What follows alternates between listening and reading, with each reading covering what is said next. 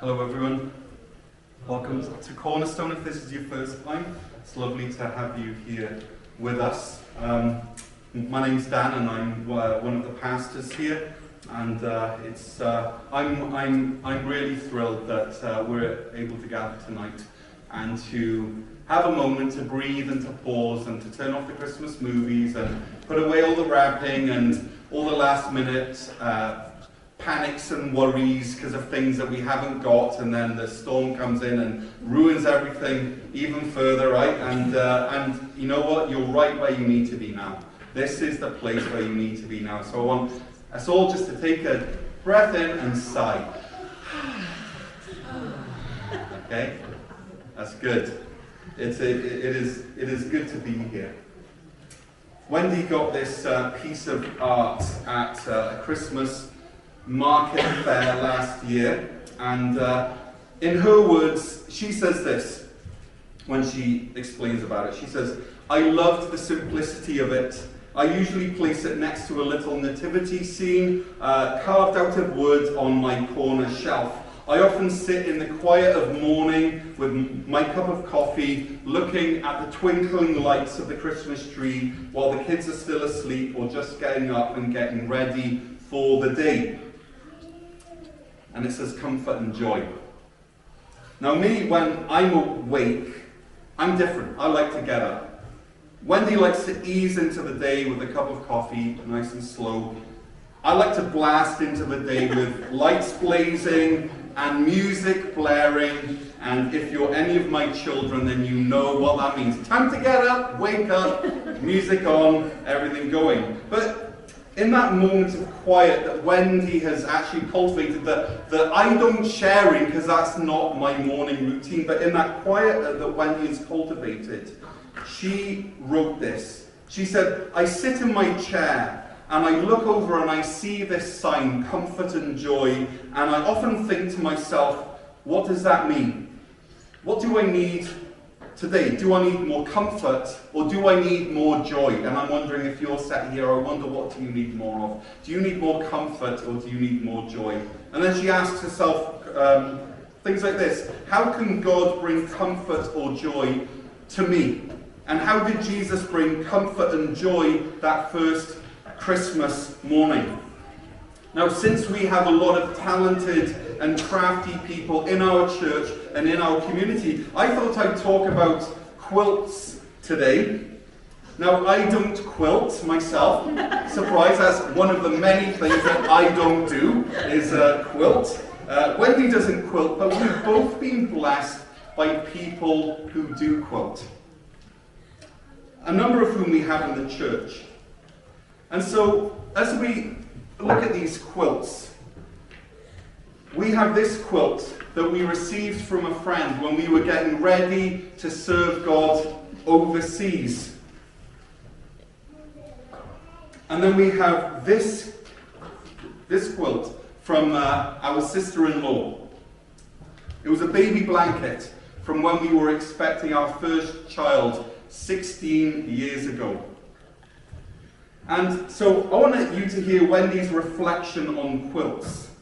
She says this, quote, "Quilts are wonderful. I love how you can wrap yourself up in them and feel warm and safe and secure. Quilts bring calmness and security. Quilts bring calmness and comfort." And then she says this, "This quilt is the one," and I'm going to wrap it around myself. She says that this quilt is the one that I turned to and I pulled around myself when I found out that we'd had a tragedy in the family and when the unthinkable happened. And it's the one that enveloped me when I got the news that my father had cancer. When no words could be said, these are Wendy's words, when no words could be said, no logical thoughts could be thought, I found comfort and a sense of safety in a quilt that sheltered me from all that was going on outside." End quote. Now before I carry on, I want to point something out, which maybe you've worked out. This is not my message. This is a message that I heard Wendy preach last week to a group of seniors at Bethany Hope Centre where she works as the chaplain. And I heard her preach it and I said, you need to preach this on our Christmas Eve service. Now there's a lot going on in her life and in our lives at the moment with preparation for Christmas, with her responsibilities as a chaplain, with kids midweek, worship ministries here at Cornerstone, as well as my father-in-law being in the hospital at the moment. So instead, Wendy gave me the permission to preach her sermon, which is not as good as the real thing, but I will do my best.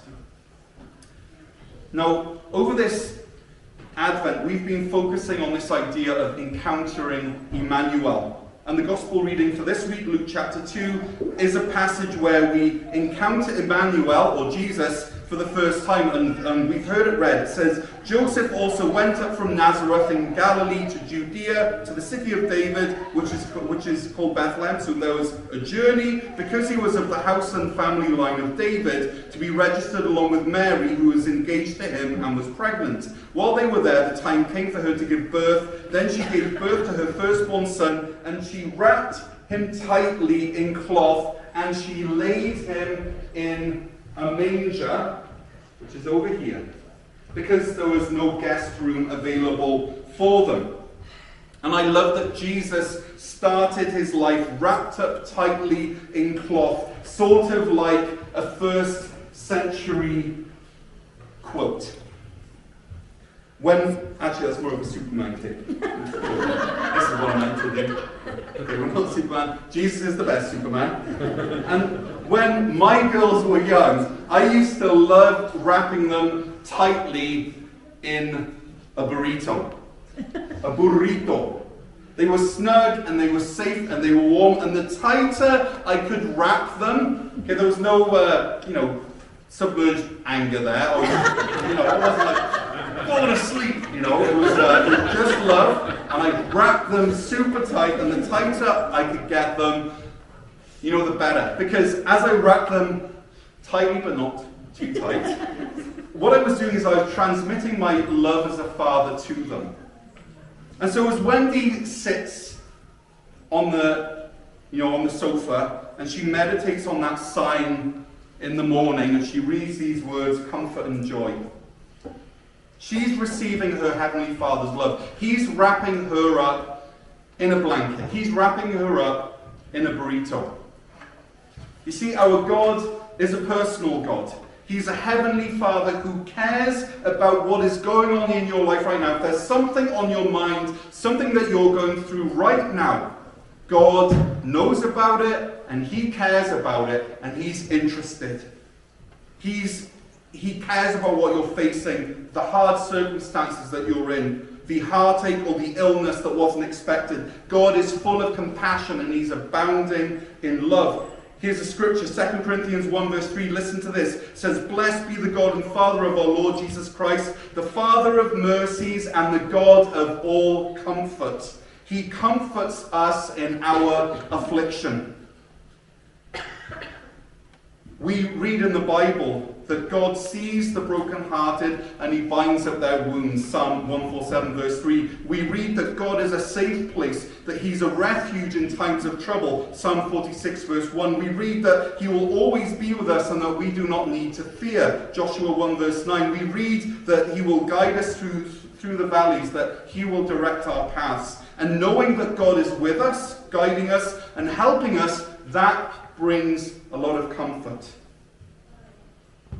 And I think one of the biggest comforts when we're going through difficult times is the knowledge that we are not alone. I often think, how do people go through what they go through without trusting in Jesus? John chapter 1 tells us that God made His dwelling among us. Okay, just think of that. God made His dwelling right among us. And in Matthew chapter 1 verse 23, we read of how the angel told Joseph, the virgin will conceive and will give birth to a son, and they will call him Emmanuel, which means God with us. Friends, Jesus chose to be with us. He chose to be with us. There's this writer, Asheritah Ciuciu, who writes this.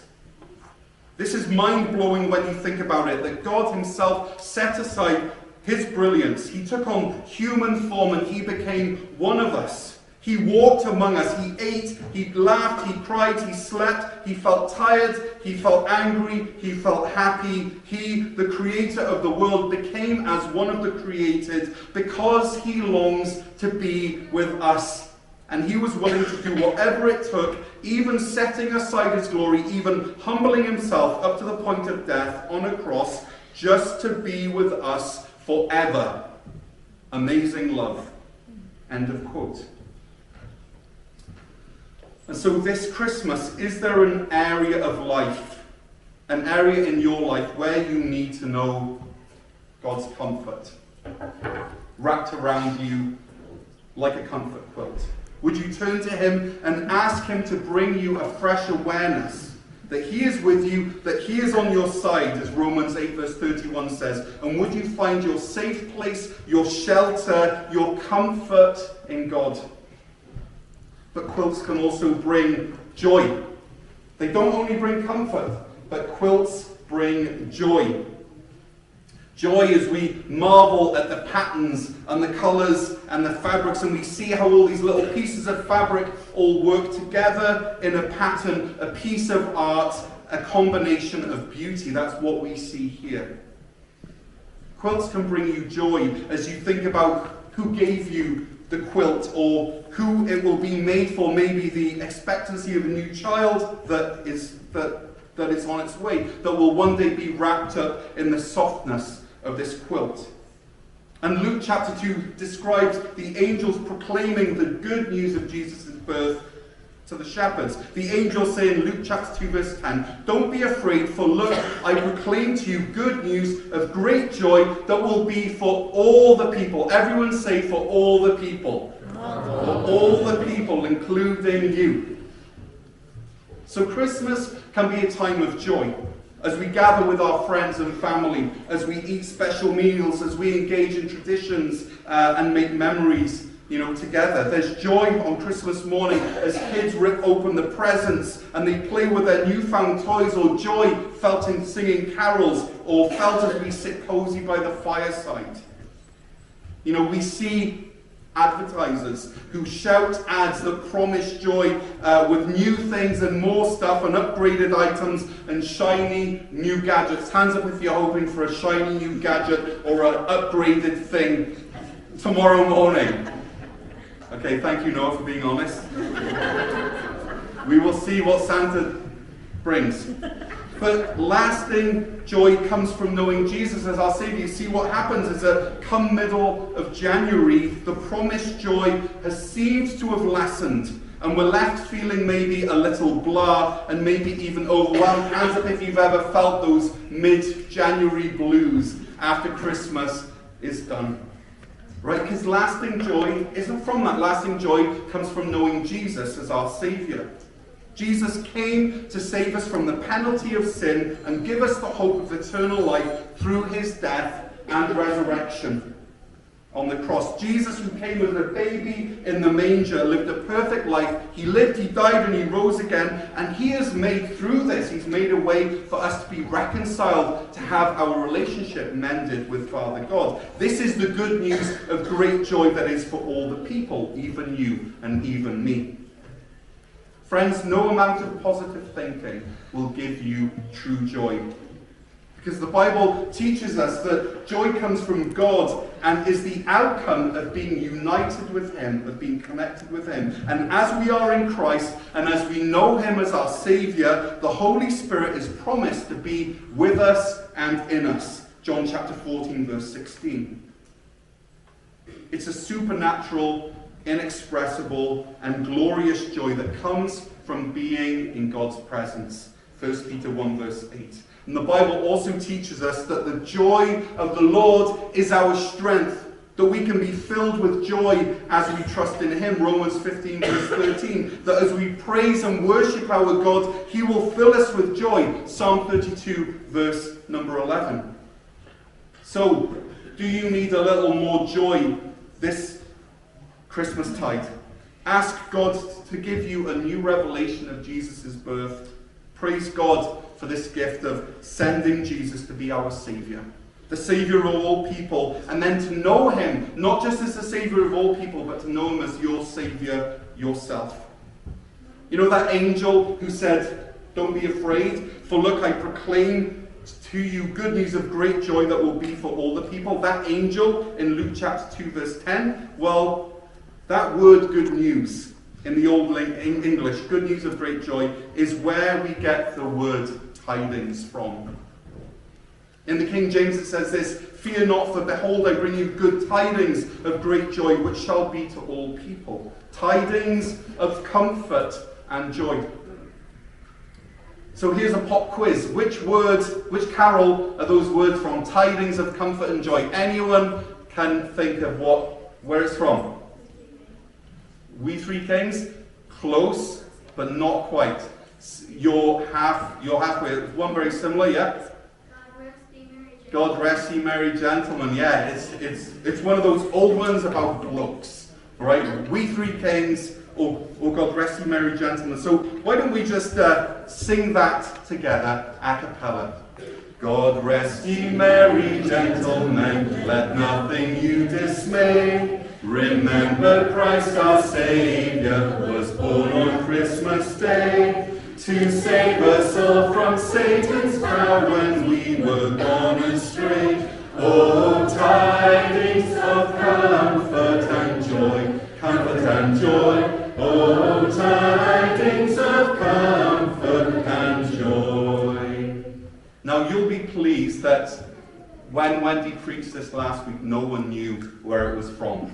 So you guys did well knowing where that song was, or where those lyrics were from. And if we look at the news, right, there's not a lot of good tidings. There's not a lot of good headlines.